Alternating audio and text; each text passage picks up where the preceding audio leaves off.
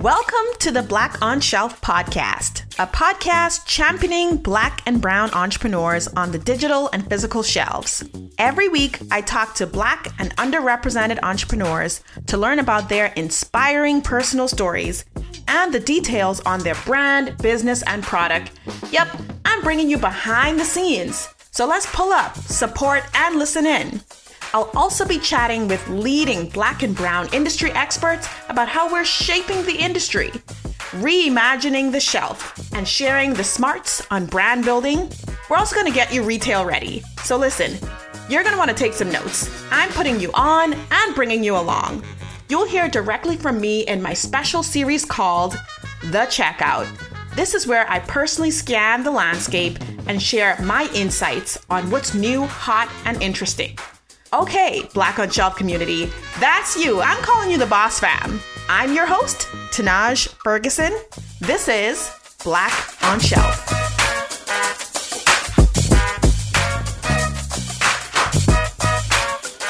All right. Hey, Boss Fam. Welcome to episode 2. Episode 2. That means we've got one down and a lot more to go because I am loving this whole thing. I'm so excited that we're going to be talking to Miles. You're really in for a great episode. Miles is such a genuine entrepreneur, one of the entrepreneurs I'm really inspired by. Hence, I'm having him as my first interview. In this episode, I talked to Miles Powell of 8 Miles, a premium frozen macaroni and cheese brand now available in select Whole Foods Market and Target retailers. We talk about how Miles started, how he went from one local store to mass retail, how he navigated corporate and entrepreneurship, and the support that he received along the way.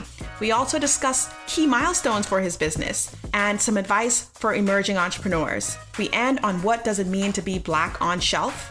This episode is for you if you're looking to discover more amazing Black brands on shelf, or if you're currently building yours. So listen in. This is going to be a great conversation. I'm sure, just like I did, you're going to learn some great nuggets from Miles and his journey. He's killing the game, and I love his motto of just going really slow and steady and getting it done, knowing when to accelerate, but building that strong foundation. So here you go. I'm talking to Miles. Come pull up a chair with us. So it's crazy. We met, how many years ago might that have been? Multiple years. And it's funny because time flies. 2015? I was going to say probably at least 4 years ago and maybe even more. Yeah. So I think we could tell the people sort of like how we met, because this is how this moment is happening. I met Miles several years ago before I was going to business school. I am myself an entrepreneur. Miles had been at it for a while because you're 6 years in business now, I believe. Yeah. 6 years in business now.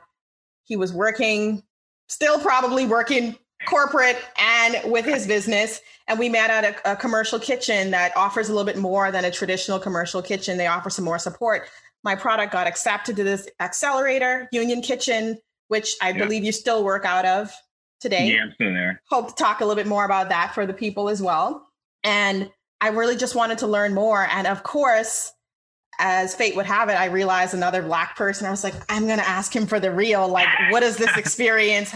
What is it like? He knows he's been here for a while already. And that's how we met. And then I realized Miles is awesome. He's doing great things. While we eventually went on different paths, we still stayed in touch, and I, support the business. And I love that this full circle moment has happened where I'm literally seeing the growth of your business. You're now in a number of retailers.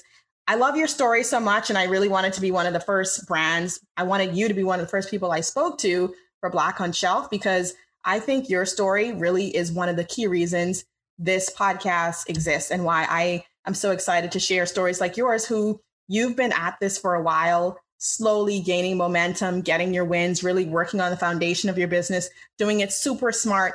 We tend to hear all these great stories about founders who got all this capital and did all these things and never worked and was able to do this full time. And I think your story is so humbling and also so accessible for someone like me who still works, So I would love for you to talk about your background, how you started 8 Miles, and we'll eventually get into some key milestones. But if you could tell us a little bit about your background, I think people will start to the Black on Shelf fam, I call them the boss fam, will quickly get an appreciation of why we are even talking today and why they need to know Myles Powell. Tell us a little about yourself. First off, I'm really glad you're doing this. And it's crazy how we connected years ago and now we're doing it again on this full circle journey. I tell you, it's inspirational to see other folks that look like us doing, kind of, doing their thing and trying something new, right? It's really, I love to hear about it. I love to support as best I can. As I kind of look back at this whole journey, like kind of where it started, that was like a whole different person, right? So I guess I'll start from the beginning. So I graduated back in 2012. Yeah. Had a civil engineering degree, worked my butt off for it. And, obviously my goal is to go out, get my first full-time job, get a paycheck, start my adult life, right? I was excited to be independent and all that stuff. Mm-hmm. And my second day of my job, I was out in Harrisburg, Pennsylvania. I sat at my desk and I remember looking at the clock and the clock said 9 a.m. And I'm like, wait a minute, I got to do this for 40 years. Like at that moment, I'm like, no, I can't. There's no way I'm doing this in my entire life. Right. And that was like that seed of, all right, what am I going to do? I'd already made plans to go to grad school because I loved business, but I wanted to do something major, right? I wanted to make a name for myself. I wanted to create a business. Wow. I didn't know how to do it yet. And so what I started doing was kind of channeling into my passion, which was cooking. Growing up with people, my family who love to cook, I always loved to, well, first of all, I love to eat, but that part kind of comes with that. Yeah, and love to eat, love to cook. Yes. Yeah, my parents always said, hey, if you love food, you better know how to cook it. Amen. And so I just started, playing in the kitchen, experimenting, just kind of, this, like I said, this is my first time having my own kitchen, so I'm making dishes every night just to explore. And my initial goal was to create a food cookbook. But one thing, was your mom a chef? No. Okay, so you just knew how to cook. This was like from your family. Yeah, these are all home chefs. My dad he was a part-time caterer, but that wasn't his full-time job either. Okay. And so, and like, that's not even just my parents, my uncle, my grandparents. Like, everyone cooks, right? Mm-hmm. And so I kind of, I got to fall in line here. Yeah. And so I wanted to do a cookbook, and I started a food blog. It was called OMGYouCanCook.com. I didn't know this part. Yeah. And keep in mind, this is like Instagram had just started. So Instagram's not really a big thing yet. And so the way I need to express my food was primarily through my website. Yeah. And I would post a recipe like every week, every other week. And it was really, the whole point of it was to showcase that someone like me, young guy coming out of college with doing engineering stuff, can also cook, right? That was the whole thing. So did that for about a year. Okay. And there's this one moment that like solidified everything. It was a Friday night and I was looking for recipe contests online that I could put my recipes in. I found a competition announcement that, hey, calling all home chefs to this Food Network show. What? Like, enter your details. I remember I read it and I was like, I don't know what this is, but I sent a tweet out and it said, hey, I just found this recipe contest. Like, wouldn't it be crazy if I did it? One of the people that I grew up with, she's family, she responded and she said, do it. Something like that. Wow. So the next day I applied, thinking nothing was going to happen. I got a phone call like 2 months later, and there was a casting director, from Cali saying, hey, we saw your blog, we saw your application, we want to interview you for this show. So, and I'm still like, all right, I don't know why you want to interview me. I've been cooking for like a couple years. I'm just cooking like, crazy meals. Like, I don't really know what I'm doing. we had this interview, and they called me back for a second interview. And now I'm starting to think, I'm like, all right, maybe I don't know why they're doing this. And then a couple of months later, I'm actually in a grad school class, get a phone call and a voicemail. And it's like, hey, this is so-and-so. I don't remember his name, but he's like, hey, we like you. We want you on the show. We film in a month. I'm like, say what? And at that point, they didn't give me any details. They just said, hey, it's a TV show. It's about cooking. You know how to cook everything. We'll see you in a few weeks. Mm-hmm. So I spent like 3 to 4 weeks Googling and YouTubing everything I didn't know how to cook. And I had 2 pages worth of this stuff. Wow. And so now, I'm nervous, but I'm like, what did I get myself into? I end up, I took a train to New York, and they didn't get, like I said, they didn't give us any details. So I'm in there like, is this going to be chopped? Is it going to be America's worst cooks? Because if it's America's worst cook, I'm good. Like I can hold my own, and I'll probably crush it. Right. If it's chopped, I'm gonna get roasted. There's no way I'm making it on that show. So we're in New York, and like for 2 to 3 days straight, they just kind of give us the bits and details of what's going to happen. And on the third day, we start filming. By this point, I'm just a nervous wreck. You still don't know what show you're on. Nope. Okay. I'm just a pile of nerves because I don't know what I'm like. Why am I here? I don't belong here. Did the show. It was a 30-minute. It was like a thing where you get to cook in 30 minutes and present to the judges. I didn't do well. I got the boot episode 1. But when I came home from that episode, I remember it was around Christmas. I came home and it hit me like, all right, I'm doing engineering, but food is kind of where I need to be. Like, this is my industry. And so around that same time, I was already experimenting with a new barbecue sauce just to mess around with. And I sent some samples out to people and they loved it. And I said, you know what? I want to start a company and make barbecue sauce. So, and that was like started with barbecue and then went to your macaroni and cheese. Yep. Yeah. Started with barbecue sauce, did that for a couple of years, and then switched to mac and cheese. So I'm curious, you don't do well in this competition, but you leave inspired somehow. What was going on between that moment of I'm going on the show, I didn't necessarily get affirmed, but in some way I did because I was there, to I'm then going to do this? What was that delta? You know what it is? And I learned this later in life so I realized that I didn't enjoy engineering as an occupation, but I loved the challenge of it. And the Food Network experience and the thought of starting a business sounded like the craziest challenge. Yep. I feel you. And I'm like, all right, this is my next challenge. I'm going to take this head on. It seems really exciting. Let's do it. So you tell me you didn't necessarily enjoy engineering, but you did that. You got your MBA. And then you have all these certifications. I pulled you up on LinkedIn. I'm like, this is Black excellence. What is Miles talking about?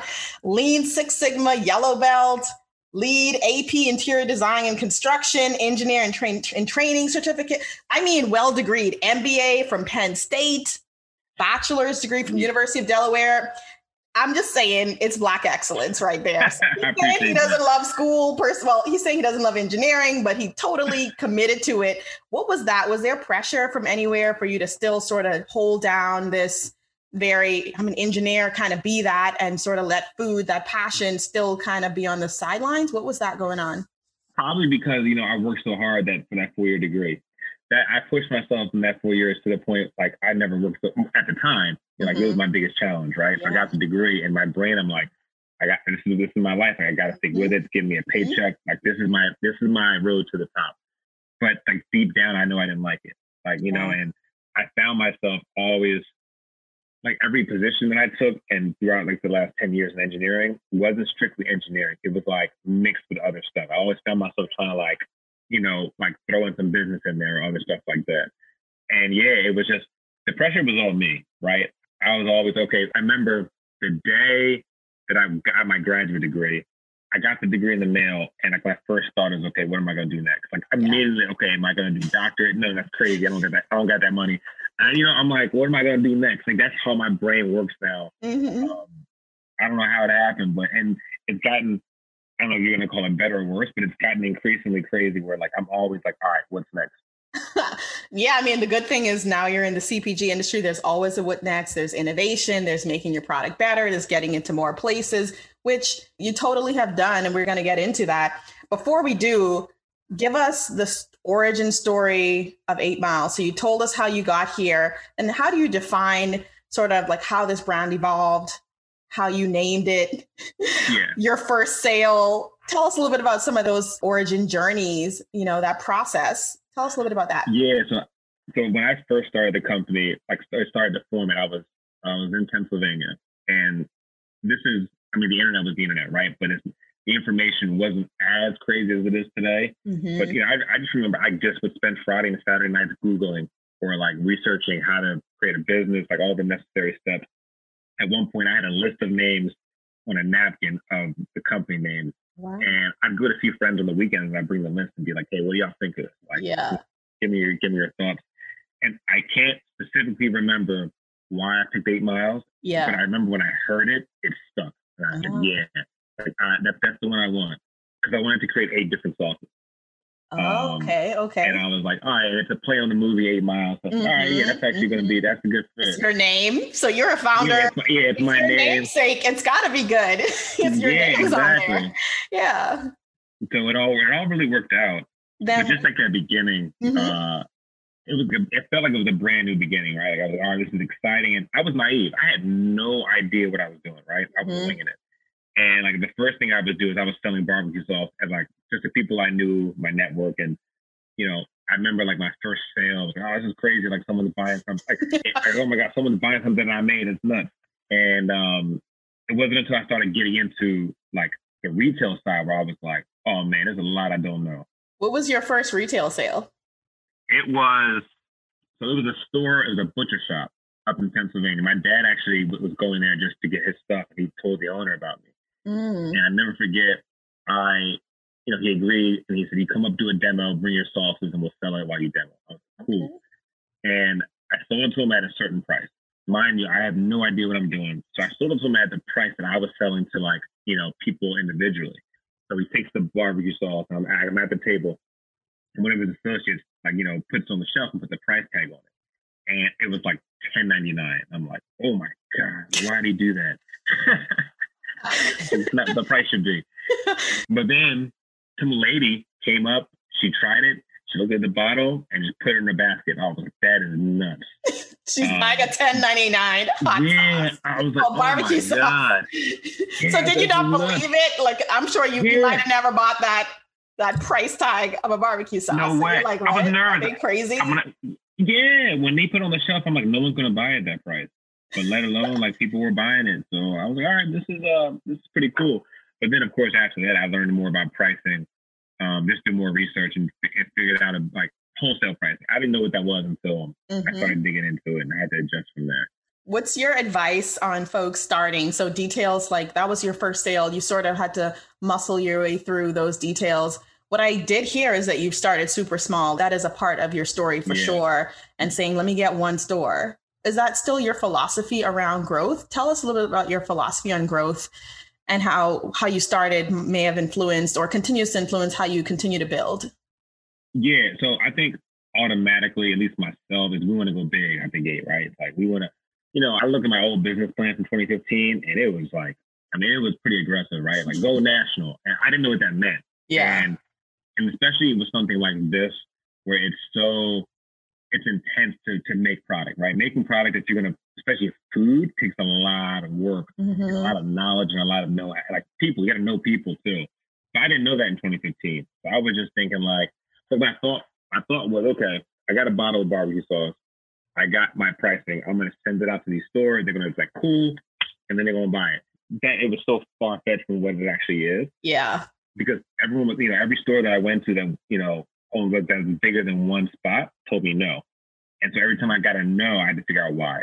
And that's how I learned throughout this whole process. Like, yeah, I got so many rejections, which, you know, when you're operating small, it's like, it's not a huge deal because it's a learning process. When you look back to that point though, like you were looking at, you're more successful with smaller stores because they will let you build that relationship. How do you think about e-commerce today? Because now you sort of one click away from your customer. Do you think 2015 Miles would have done e-commerce? Is that a recommendation that you would be giving? Yeah, it depends on what you're selling. So for me, my bottles were glass. And so shipping glass takes a lot of work just because of wrapping and all that stuff like that. Because I was doing e-commerce for about the first 2 to 3 years of the business. But it was it was low, right? I was getting a couple of orders a week, pretty easy to manage.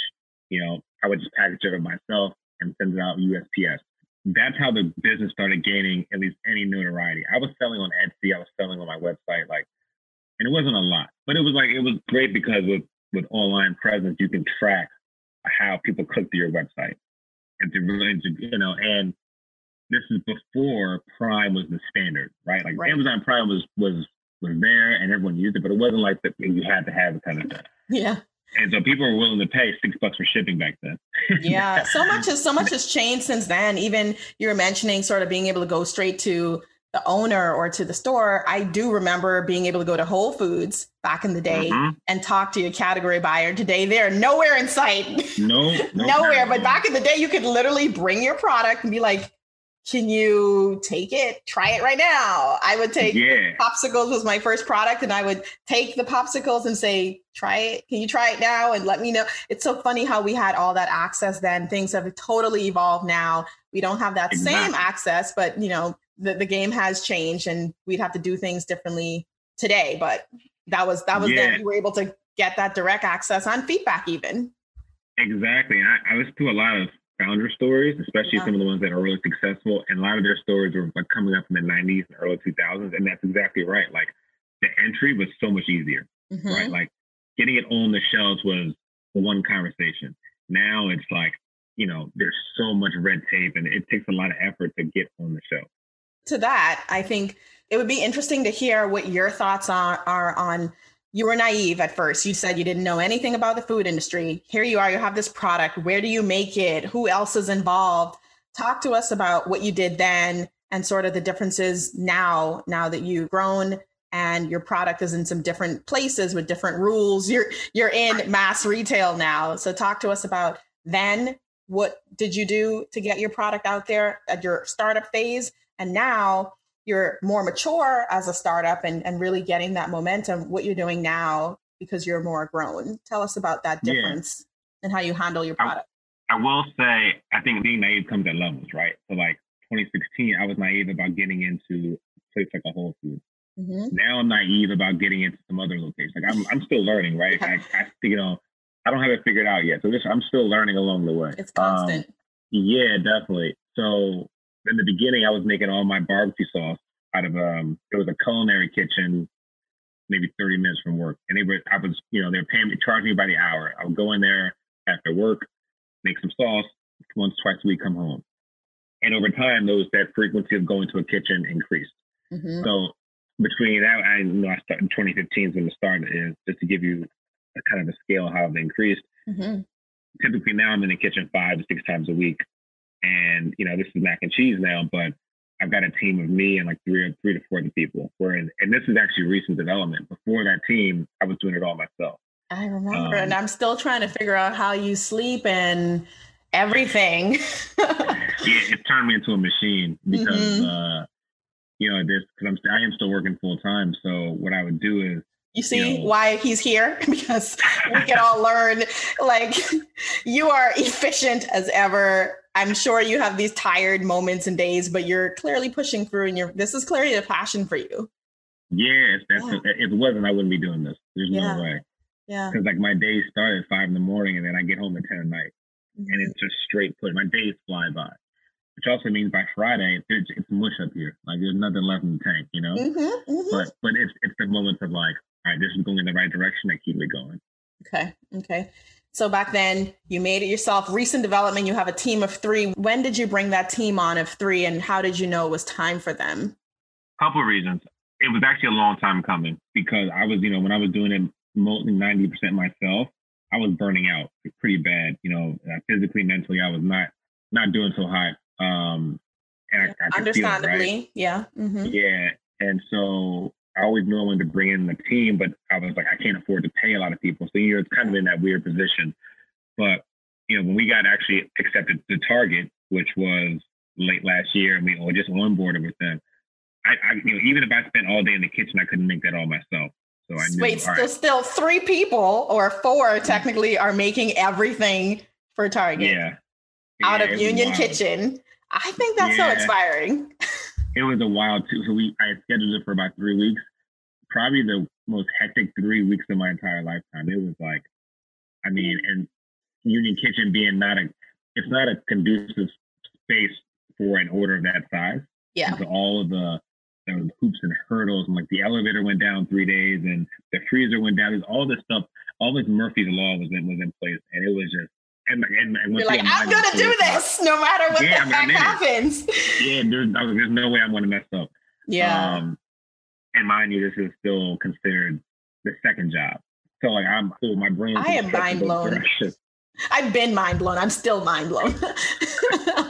So this is interesting. So for the Black on Shelf family, many of us are juggling a full-time job. That's how you pay the bills. You know, we may not have a rich uncle. You may not yet have a grant or some other thing. I think the other thing is these things have become so much more accessible now.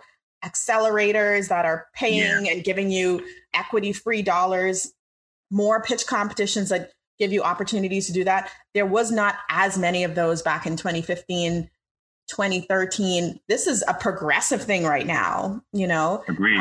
So I understand why you really did have to make some serious choices, but you were really committed to making that happen. And that's what's so admirable about all this. Not everyone would have survived and continued to get to a point where you could now be in Target because you did stay the course, essentially. Yeah, it's a long haul. And it's not the case like that for everyone. So to give you a kind of a quick story, so I moved to DC in 2017, I believe. And of course, I'm still working in my engineering job. I got a new job in DC. And this was the first time in my life where I actually hated my job. I mean, I with a passion, right? And this is my third year in business. And I'm starting to be like, okay, I'm in a new city. I got to grow the business. And now because I hate this job, I'm working these crazy hours, I feel like that job is holding me back. And I made a decision to actually quit. I'm going to go 8 miles full time. Wow.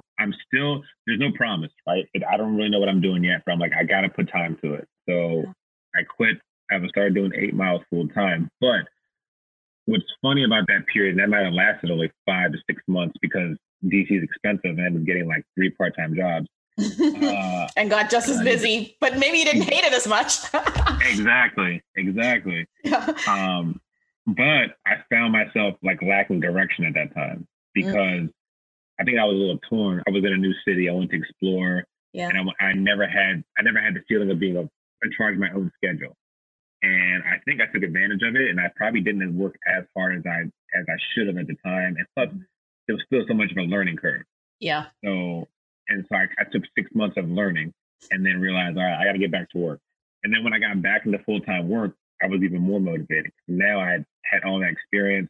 I kind of scratched that full-time entrepreneur itch, and I knew what it would take to do that again. And I think that moment, I started pushing harder than ever before. Talk a little bit more about that. I think that's really interesting. You got a chance to do both for a while. I think at a period of time, like you mentioned, you know, if you're full time, you always be like, what could I do if I did this all day? You got the chance and it didn't go how you thought it may have, where you would be super productive and all that. Yeah. You think that was a you thing, or do you think that happens to a lot of people where, you know, maybe you don't have as much direction, you can't get as much done as we think, maybe we overestimate how much we can get done. What was it? And how do you think about that? I think it's my personality type. I think when I have all the time in the world, I am less productive if I have a little time. I get that. Because there's 2 moments that I stick in my head for this 6 month period. The first being, I remember like the first Monday after I quit. Yeah. And I had planned to watch. I'm going to wake up at 7 a.m. I'm going to make a big breakfast and then I'm going to get to work. I ate a big breakfast and then took a nap. It was 8:30 in the morning. That's hilarious. It's like it's the weekend, basically. Yeah. It was such a weird time. And then I think too, I was focused on the wrong thing. So I didn't have any guidance. So I was focused back then on like social media.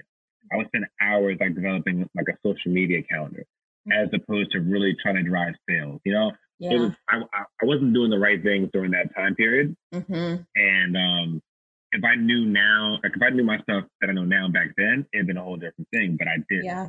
What would be some key things you would change about that period of time to maximize it? And I think keeping in mind someone who might be in your position or considering it and thinking, okay, if I do a go decision and take time off, how could I make that optimize?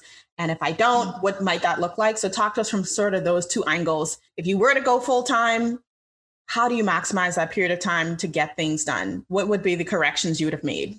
I tell you, so one thing is really focusing on sales. Back then, I used to hate sales. I used to hate taking my product into stores and talking to, and a lot of people are that way. It's a fear of rejection, right? This is something you created. It's got your name on it.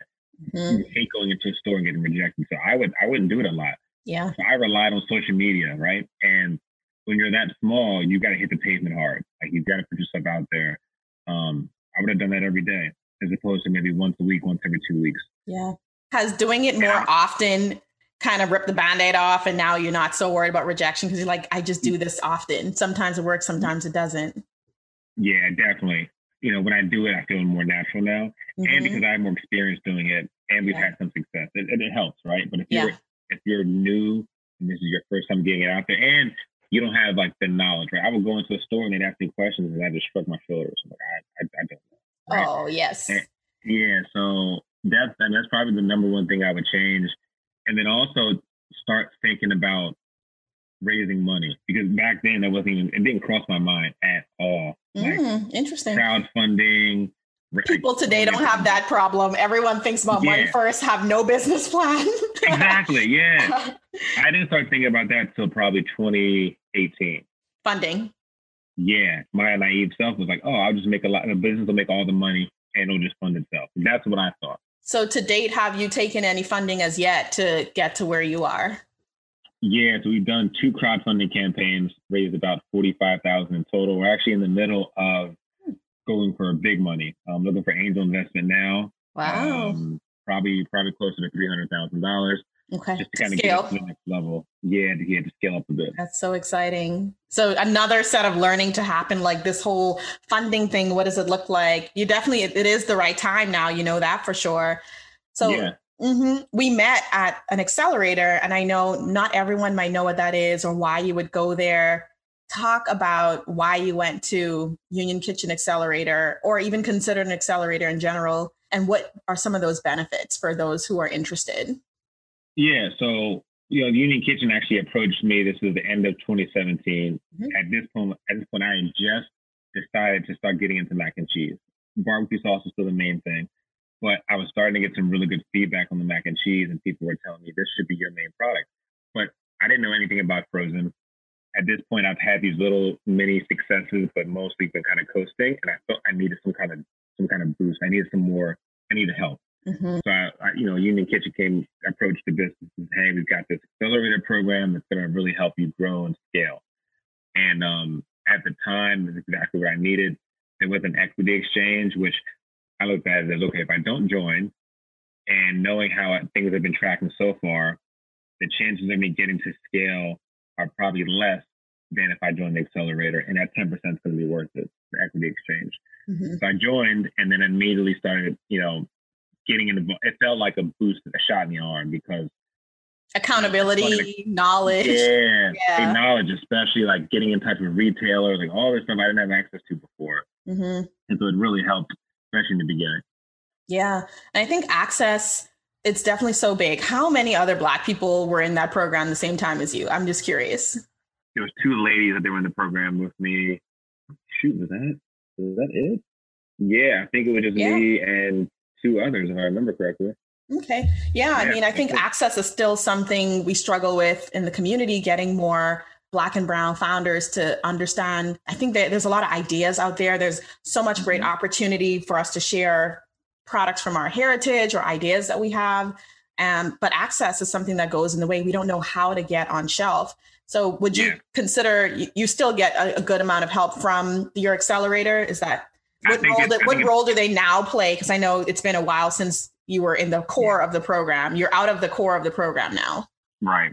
I think as I started to scale, they become more of like, a soundboard for me. If I have a question or something like that, they'll chime in. But it's not as intense as it was back then, right? Because back then it was like, and that program has changed over time. It's become a little bit more structured than it used to be. But I think once I started to grow beyond that intro / that first phase, I think they became more of a separate advisory board at this point. Yeah. How have you found other mentors within this space to really help you feel more comfortable in the uncharted territories, packaging, formulation? I know the accelerator does some of that, but for some of your other mentors, how have you found some of them, and what sort of advice and support do they give you? Actually, so I have an advisory board now, and it's about 3 gentlemen who have been in the food industry for a long time. And I found them, and it was actually just curated out of one of my high school friend's dad, who, is on LinkedIn with me and kind of followed this whole journey. He reached out and just said, hey, if you ever need help, let me know.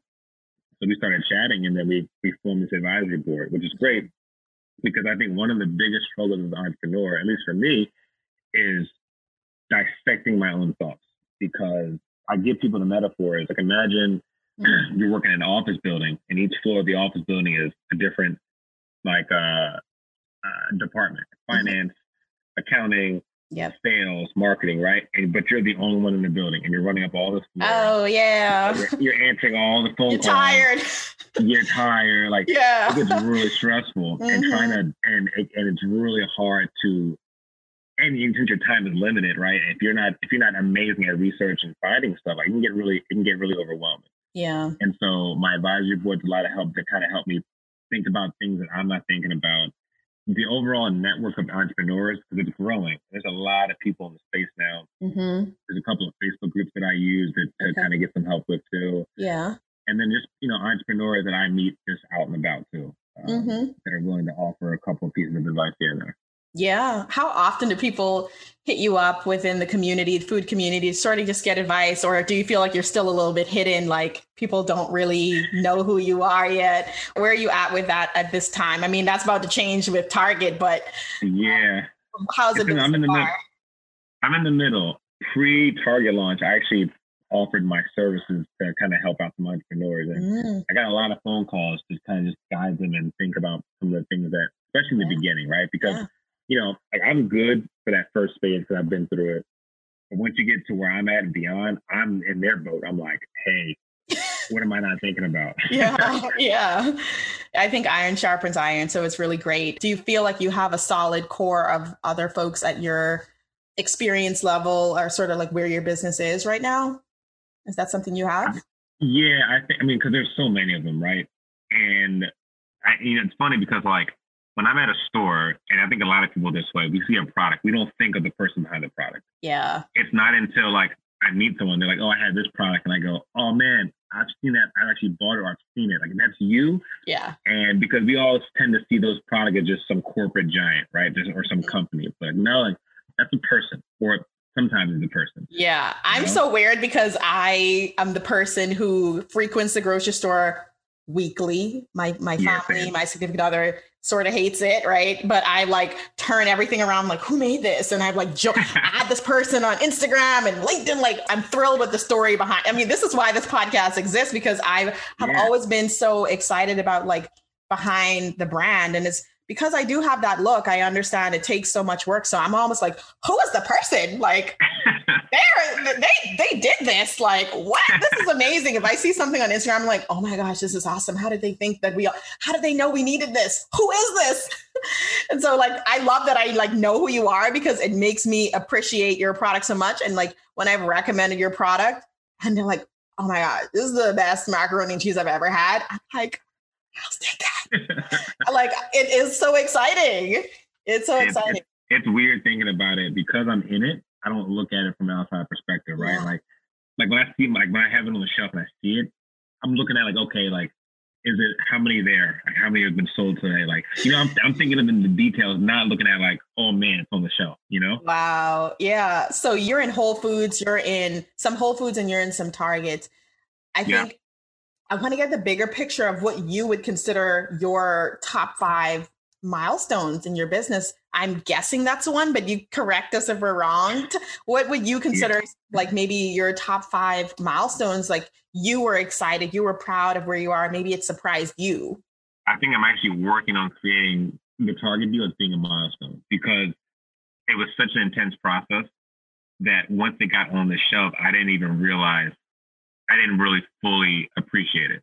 But more and more, I'm looking at it like, okay, wait, this is actually pretty cool. Listen, like every time I stand in front of one of those coolers and be like, oh my gosh, this thing is in the your macaroni is in the freezer. Never like let that be diminished. That is a huge deal. Huge. Yeah. And for one, like, now that it's not that many Black products on the shelf. Right. Yeah. So we're rapidly increasing our presence. And I think the events of Black Lives Matter in 2020 really helped to propel that. Did you experience any of that? Did you experience any increased interest, new followers, outreach? Tell us about what that experience was like for you. Oh, but definitely. I think with, all of 2020 and even extending into 2021 Mm-hmm. is the appreciation and attention to Black founders. Yeah. And so, a lot of retailers are doing the especially in Black History Month, but the focus on Black retail and Black founders, and that's been really helpful too because it actually connects me with other Black founders that I may not have even noticed before. Mm-hmm. So it kind of works both ways. Definitely saw some more attention. A lot of stores are looking for founders of different diverse backgrounds. Mm-hmm. So that plays a big part because, like you said, there's a lot of us, but we don't have the same network as some of our counterparts. Right. We still have to build that. Yeah. Yeah. Exactly. So we're always kind of working a step behind. But it's really encouraging to connect with someone and see their success. Yeah. We're going to double back to your 5 milestones because we end up building on it. But I still want to hear your 5 milestones. So tell us, continue there. I think actually my next biggest milestone is going full time again because I think it's going to really open up a lot of opportunities and it's going to do like something for our mental health. You ready? Yeah, it's going to really help me out. You think you're ready this time? Like this is the time where you're needing to be full time and you think you could really use the opportunity properly, unlike what you mentioned as the last time? Because now I have a roadmap. Before I was winging it, but now I know what it's going to take from a time perspective, like kind of the goals set in mind if I go full time. Mm-hmm. And I think once that opportunity presents itself, I'll be in a lot better position. So that's my next big milestone. And after that is growing outside of the Northeast region, like getting the product to the Midwest, the Southeast. Mm-hmm. There's a certain stage where the product becomes, I'll call it formative, hits the radar. Like the masses know about it. That's my and having a team, right? Like having like people who are actually on, not just from a production standpoint, but just working marketing, sales, operations. Yeah, that would be a big deal. Do you think any of those so far that you mentioned as milestones would be like this year type milestones? Yeah. I mean, right now my plan is to go full time by the end of this year. Wow. Well, we are rooting you on for that. Thank you. That's big. Would those be the main milestones that you are looking forward to? Yeah. And then also too, I've got another product, which is it's a line of mac and cheese bites. Innovation? Yeah, R&D. Yes. Which I'm really close. We actually did a pre-release of them and it did really well, but I didn't have the equipment to scale up. Okay. So we had to kind of take them off the shelf and figure that out. Okay. But that's going to be huge too, because when they were on the shelves for that 2-3 month period, they sold like crazy. So you're making me think. That could be great. Who's it targeted for? Are we going to look out for it? Who's it targeted towards, you think? I mean, it's going to be the same audience as the mac and cheese. So you're looking at moms, especially who want to get something quick for their kids. Yeah. Folks like me who just want to snack. It's got a pretty wide audience, and Whole Foods already expressed interest. Target expressed interest. So I know once they hit the market, they'll do really well. It's just getting them to market. Yeah. One thing I'm curious about is you went the route, as we mentioned, a commercial kitchen. You're making it yourself. Talk to me about when you might go with a co-packer or a contract manufacturer. Are you thinking about that as next steps as well? ASAP. I gotta. Yeah. Yeah. I gotta. I tell people, I'm like, hey, my feet hurt. I gotta get to a co-packer soon. And I'm working on it. That's actually planned for this year as well. Hopefully by the end of this year. Yeah. And for those that don't know, a contract manufacturer is someone who takes that part of the steps out from you. Like they make the product. Yes, you collaborate, you tell them what to make, all the ingredients, all that good stuff, but they then make it for you on your behalf to relieve someone like Miles of having to do it because he's been doing it for 6+ years here. Yeah. And for you, the reason you didn't do it at first just was primarily because of cost, right? Yep, and scale. Like, these co-packers want you to make a lot of products. And if you don't have a lot of customers, you really can't make it happen. And just, I'm looking at it even from a time standpoint, because right now it's an hour drive to my kitchen and 30 minutes back without traffic. Being there for 3 to 4 hours, that's 6-7 hours that you could be doing other stuff to build your business as opposed to making the product. Yeah. That would be really interesting. So I would ask, what's the thing that surprised you most about your journey so far? Oh, man. There's been a lot of surprises. I think it's just overall the effort it takes to get into retail. And in the beginning, like I said, I thought it was fill out an application. Name some for the people. Let's make sure people don't think it's just I got a product, it's on the shelf. Tell them this exhaustive list. Yeah, so I'll tell you right off the bat. Target. We had an issue of COVID kind of shut things down, right? Right. Target. I started talking to Target in December of 2019, and we got on the shelves May of 2021. Gotta be patient, huh?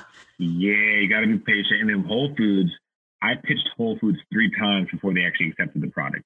Mm-hmm. So, and that's the other thing too, is that this industry, it's cutthroat, it's ruthless, because we've got so many people competing for not that many spots. The grocery store is only so big. Right. And I think the other thing is too, is once you get on the shelves, your work is just beginning, because you can Say that again. Once you get on the shelf, that's the beginning of your job. Bingo. Your work's just beginning. Mm-hmm. Because I made the mistake of one of my stores and putting it on the shelf. I said, okay, it's good to go. I'll see y'all later. This was back in the day, naive Miles. He knows better now. This is 2018 Miles. He knows some stuff, but not a lot. And 6 to 9 months later, they tell me, hey, if you don't improve your sales, we're going to drop you. Still, Miles is going, all right, I'm going to do a demo once a month. That'll help, right? Nope. They end up dropping me 2 months later. Wow. And so from that point on, I knew how aggressive you had to be with marketing. Because if you put your stuff on the shelf, if no one knows about you, they're not going to pick you up. You could have the best stuff in the world. Mm-hmm. You got to direct them to it. Yeah, you got to drive demand. There's this book, If You Build It, Will They Come? And the answer is no, not on their own. You have to drive them to it. So talk about some of the activation, some of the support that you can provide to help someone to come and become more aware of your brand. What does that look like for 8 Miles? Customer demos are huge, because for food, we have to experience it before we try it, right? Mm-hmm. So if you're in a frozen food section, you're inundated with products, right? I mean, it could be overwhelming. Mm-hmm. And if you've tried one product, you're going to probably stick with that product because that's your go-to. And if you're a newcomer and no one's tried it, they're not going to give you the time of day, unless you have something that's really in high demand and unique. But still, there's a learning curve there too. And so you definitely want to demo as much as you can. And then you want to utilize social media, especially Instagram, but you have to do it in a smart way. You have to build your brand up. You need to define who your target audience is. Yeah. And then go after them. I think a lot of people feel like, okay, everyone likes my product, I'm just going to throw it out to the world. No, you have to define the person or the persons who will enjoy it the most and focus on building that community, and then it'll blow up from there. Yeah, I think all those are really great points. And, you mentioned the customer. I'm a marketer. I now work in grocery retail. Prior to that, I was on the brand side, but in grocery retail, and I work for the own brand. So the grocery store's products, it's just not just because it exists in the grocery store. Even when we own the building, doesn't mean people buy it. Even we have to support our products on the shelf with a number of points of activation, the circular for a grocery store, digital ads, social media, a lot of the same things you do as a brand, but for way more categories. So I can confirm, even as a retailer, a grocery retailer, we are still marketing to consumers and driving demand, bringing them into the store. They don't just come. Exactly. And that's another thing too, is I didn't realize how much money people spend on marketing for a CPG brand. Yep. Like, there's a brand that they do some type of cereal.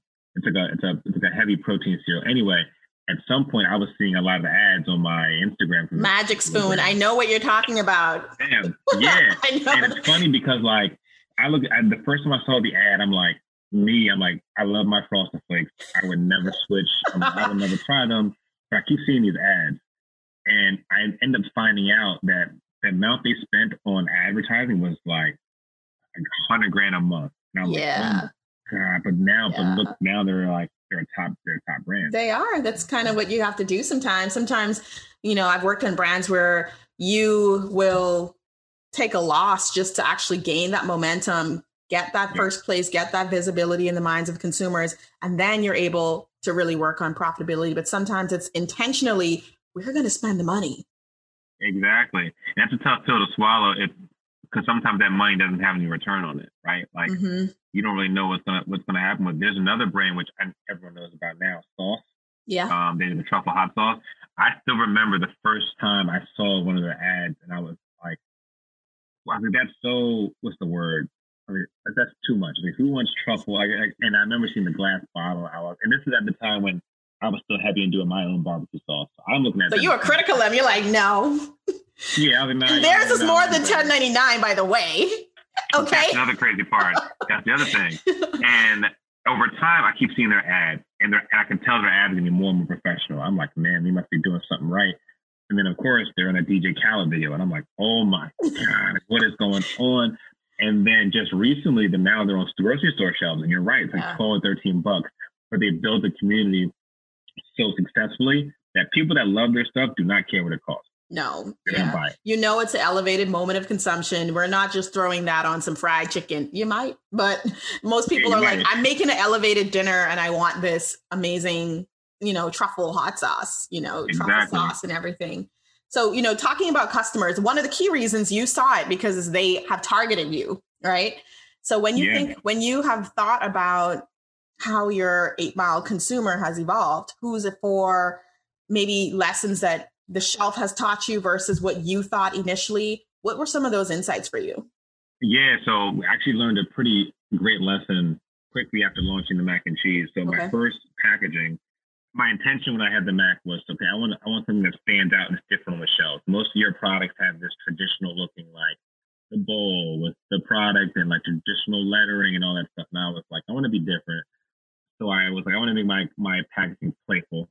I had like kind of semi-cartoonish lettering, bright colors, and it did stand out on the shelf. The problem was I didn't define my audience correctly. Okay. I had thought my audience was going to be people like me, coming out of college that wanted a quick meal, young adults. But because the way my packaging looked, it looked like a kid brand. And it didn't match because I was not going after the kids. And so people like me would see it and be like, that looks like kid mac and cheese. I don't want it. So what I ended up doing was I redefined my audience. I kind of rebranded. And I realized that it's actually for moms and their kids. And moms always want they don't want what's best for their child. And, and so they look at so now I'm a premium mac and cheese. Okay, this is the best I can get. Premium. I want that. Premium gourmet stuff. Yeah. And then of course with COVID, now you get all these parents and just people in general that are in the kitchen more often. They need some help. That's where we come in. Okay, you can still have this homemade quality meal. It just happens to be frozen. Yeah, 8 Miles is no Kraft macaroni and cheese. Okay. Not even close. No shade on Kraft. It's just no Kraft macaroni and cheese. You know what I'm saying? Go try it for yourself. Cool.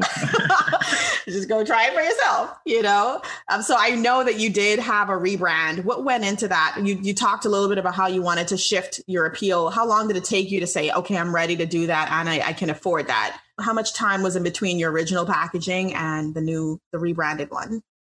I think I was rocking with the original packaging for about a year and a half or so. Okay. And, sales were doing okay, but not where I expected them to be. And then that's when I started digging into why. And that was one of the things I discovered.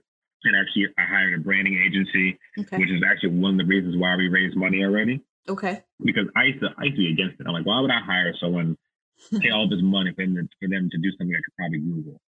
But it really helped because we were able to walk and, we were able to talk through everything. And really, like, she helped me with my copy, how I discussed the brand, our tagline, all this stuff. And once it was done, I looked at it and said, yeah, this is actually a much better fit. It felt better. You were proud of it. Yeah. I was really proud of it. And then the sales actually were increased as a result. So it was communicating what you wanted it to. Yep. Yeah. I do love the photography on there. It's very appealing. Yeah. Yeah. And that's the thing too. Before it was cartoonish looking and people need to see what they're going to eat. So they see the cartoon, they're like, I don't know what's inside. If you see the picture of our mac and cheese, it's inviting. And it's like, okay, I want that on my plate. Definitely. All right. So one of the things I want to leave us with or wrap up with, because we've gotten to talk about a lot, and I think this conversation will be very valuable to the Boss Fam. Anyone who's considering starting something, Miles is basically saying, start it, find something that inspires you and start it. he talked a little bit about navigating corporate and entrepreneurship. You're going to be tired. There's no runaround on that one, right? Is the jury's is no runaround, right? You're still tired, but you're doing it. Yeah. So don't let that be a hindrance. I'm curious though, what do you do for your mental health, and what have you done? Yes, muscling it through, but like, what really have you done to sort of still make it through? 6 years is pretty substantial, I want to say. Yeah. Number one thing is I exercise, because within that realm of working out, I can control it, right? There's running the business and everything else. There's so many unknowns and things that impact with your success. In the element of the workout, it's me and the weights. Yes. You know? And it's like, okay. And I set a goal, and then I can see the progress. The more it's such a, like, I look at it as like, I put in 100%, I get 100% results. But business is not always that case. No. Like, I put in 100%, I get 50, I get 40, because just how things work out. Mm-hmm. And working out is an escape. It just allows me to just focus on non-work related. Definitely. And it just feels good. So I'm actually trying to incorporate some other ways to kind of get away from the grind, just for a bit. Mm-hmm. Trying to relax a little bit, because like I said, especially toward the end of last year, earlier this year, the burnout was real. Did you get a business coach? Have you ever seen like a therapist? Some of those things that they're not so common in the Black community, but just curious if you relied on any of them for your support. I've thought of it. Right now my family is my coach, where it's like, whenever something is really bugging me, I talk to them about it. Mm-hmm. And actually for me, it's my whiteboard, which like, I need it. And I realized writing stuff down for me is really relieving. Because that's therapy right there. Yeah, definitely. I spend so much time driving, and that's when I have all my thoughts, and I get tangled and I get frustrated when I can't do anything about it. Yeah. And so getting a chance to write it down really helps. Yeah. You mentioned your family. So not everyone has a great support system, but how has your family supported this dream, this vision, just you in general, your well-being, encouragement? What does that look like? Yeah, I think because they're entrepreneurs too. Like my dad, part-time caterer. My grandpa actually owned a company all his life, and so they know. They actually, from the very beginning, they were 100% in. Mm-hmm. And they don't know the food industry from a CPG standpoint, but they know kind of what it takes to really push through. Mm-hmm. And they have a lot of confidence. And I think that is really encouraging. So there's been some times where I was down. I was like, oh my God. But it's weird. I never thought about quitting. It was just I was lost. Where I'm like, wow, what am I doing wrong? But they always encourage me to just like, okay, it's a setback, but you'll get through it, learn from it. But my girlfriend's the same way, where she's like, she sees it every day. She's like, this dude is killing himself, but she's still in a position to encourage me, especially when I need it. And like I said before, it's these like the wins that are embedded within everything else that kind of keep it going. Yeah. Like that moment of like, okay, I have these blissful moments, and they're short-lived, but it's like maybe a day where I'm like, things are under control. Yeah. I can breathe, and like, all right, that's the next step here. Yeah, no, I feel you in that. It's good to have some of those days that sort of make you feel like you're right on track and you have it under control. They are short-lived, but it's nice to have some of them every now and then. Exactly. Boost your confidence a little bit. Yeah. And the last thing I want to talk about is, what does being Black on Shelf mean to you? It's a privilege in terms of like, I'm very proud to be able to showcase myself as a Black entrepreneur, just a Black person that shows a certain level of determination and grit.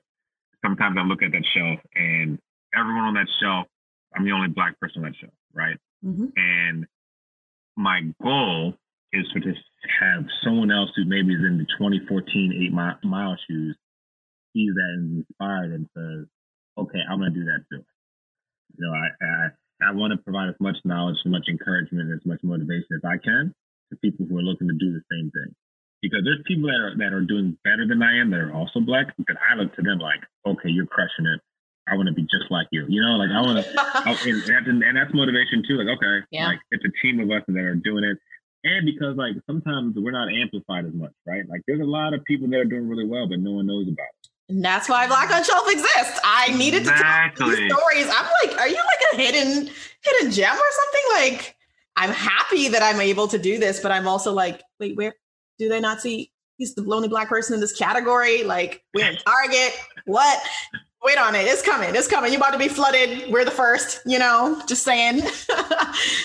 There's a couple companies out there that are doing really well. There's actually one in particular that I met early on. Really? She did, I'm guessing she still does it, DC Sweet Potato Cake. I don't know if you're familiar with them. No. But before Union Kitchen, I was at mess hall. And I never met her in person, but I always saw her team. They were making cakes every day. And she actually had a lot of success. She sells through Starbucks, I think, locally. That's big. I think she landed a deal with Walmart. And like, this is back when I was still trying to ramp up. And I'm looking at her like, okay, like that right there is how I want to do it. So we're out there. It's just sometimes we don't have the same voice. Yeah, well, we're changing that. We're changing that. It was such a pleasure having you come on. We're super rooting for you. I'm just so proud that you are on the shelf and that it's really just the beginning, of what you're going to do. You have innovation coming. We're going to be supporting really hard. Is there anything that you'd like to share with this community? Anything on your mind about encouragement or news that's coming up? And then we'll follow up with how folks can find you. And of course, we will include everything you mentioned in the show notes. Yeah, I would say, and you already mentioned it, is that don't hesitate to start, right? I mean, start planning, start figuring out how you're going to do it, and don't be afraid of the setbacks, because unfortunately, with this kind of thing, is no matter how much you plan, there are going to be setbacks. But you got to push through them and use your network to the best you can. Ask as many questions as you can, and also be a little bold. Don't be afraid to really put yourself out there. And because I know a lot of companies that are like, they're new, but they're kind of afraid to express their idea because they don't want that negative feedback, especially with the internet and how it is nowadays, right? Like it's a war zone sometimes. So, I just tell them, listen, like most of the companies that have made it that you hear about the success stories, they had a long, like bumpy road to get there. So keep at it. And just like believe in what you're going to do. Yeah. How can everyone follow you and support the brand? Yeah. So we're 8miles.com as the website. So 8 and then MYLES. And then on Instagram, we're at 8 Miles LLC. Awesome. Well, I will keep the community very much aware of what is going on. This is about Black and Brown founders. So they're going to hear about you. And as you expand, we will let folks know what new cities they can purchase in. We're so excited for you, Miles. Your story continues to be inspiring. You are a hard worker, like no cap. You are a hard worker. And whenever I am tired, I'm going to be like, Miles would still be working. Just as an inspiration point, we should all rest and everything too, but there is a point where you do have to do what you did to get to where you are now. And that's super inspiring. I'm so excited we got to talk. Thank you for joining. Oh, for sure. I really appreciate it. It's been great. Awesome. Thank you for joining us on the Black on Shelf podcast. Visit our website, blackonshelf.com, and subscribe to the show on platforms including Apple Podcast, Spotify, and YouTube, so you never miss an episode. You can also follow us on social media at Black on Shelf. I want to know who you are. Drop a Black heart so I know you're a listener. If you are a founder or expert or want to recommend someone interested in being on the show, complete the Boss Podcast request form using the link in the show notes or on our website. If you love the show, leave us a review on Apple Podcasts so we can continue to bring you inspiring episodes. Finally, if you want more of all things Black on Shelf, join our Boss LinkedIn community to stay connected with other listeners, entrepreneurs, and experts. I want to grow the Boss Fam, and I'd love to stay connected with you. Thanks again for listening. All right, catch you next time.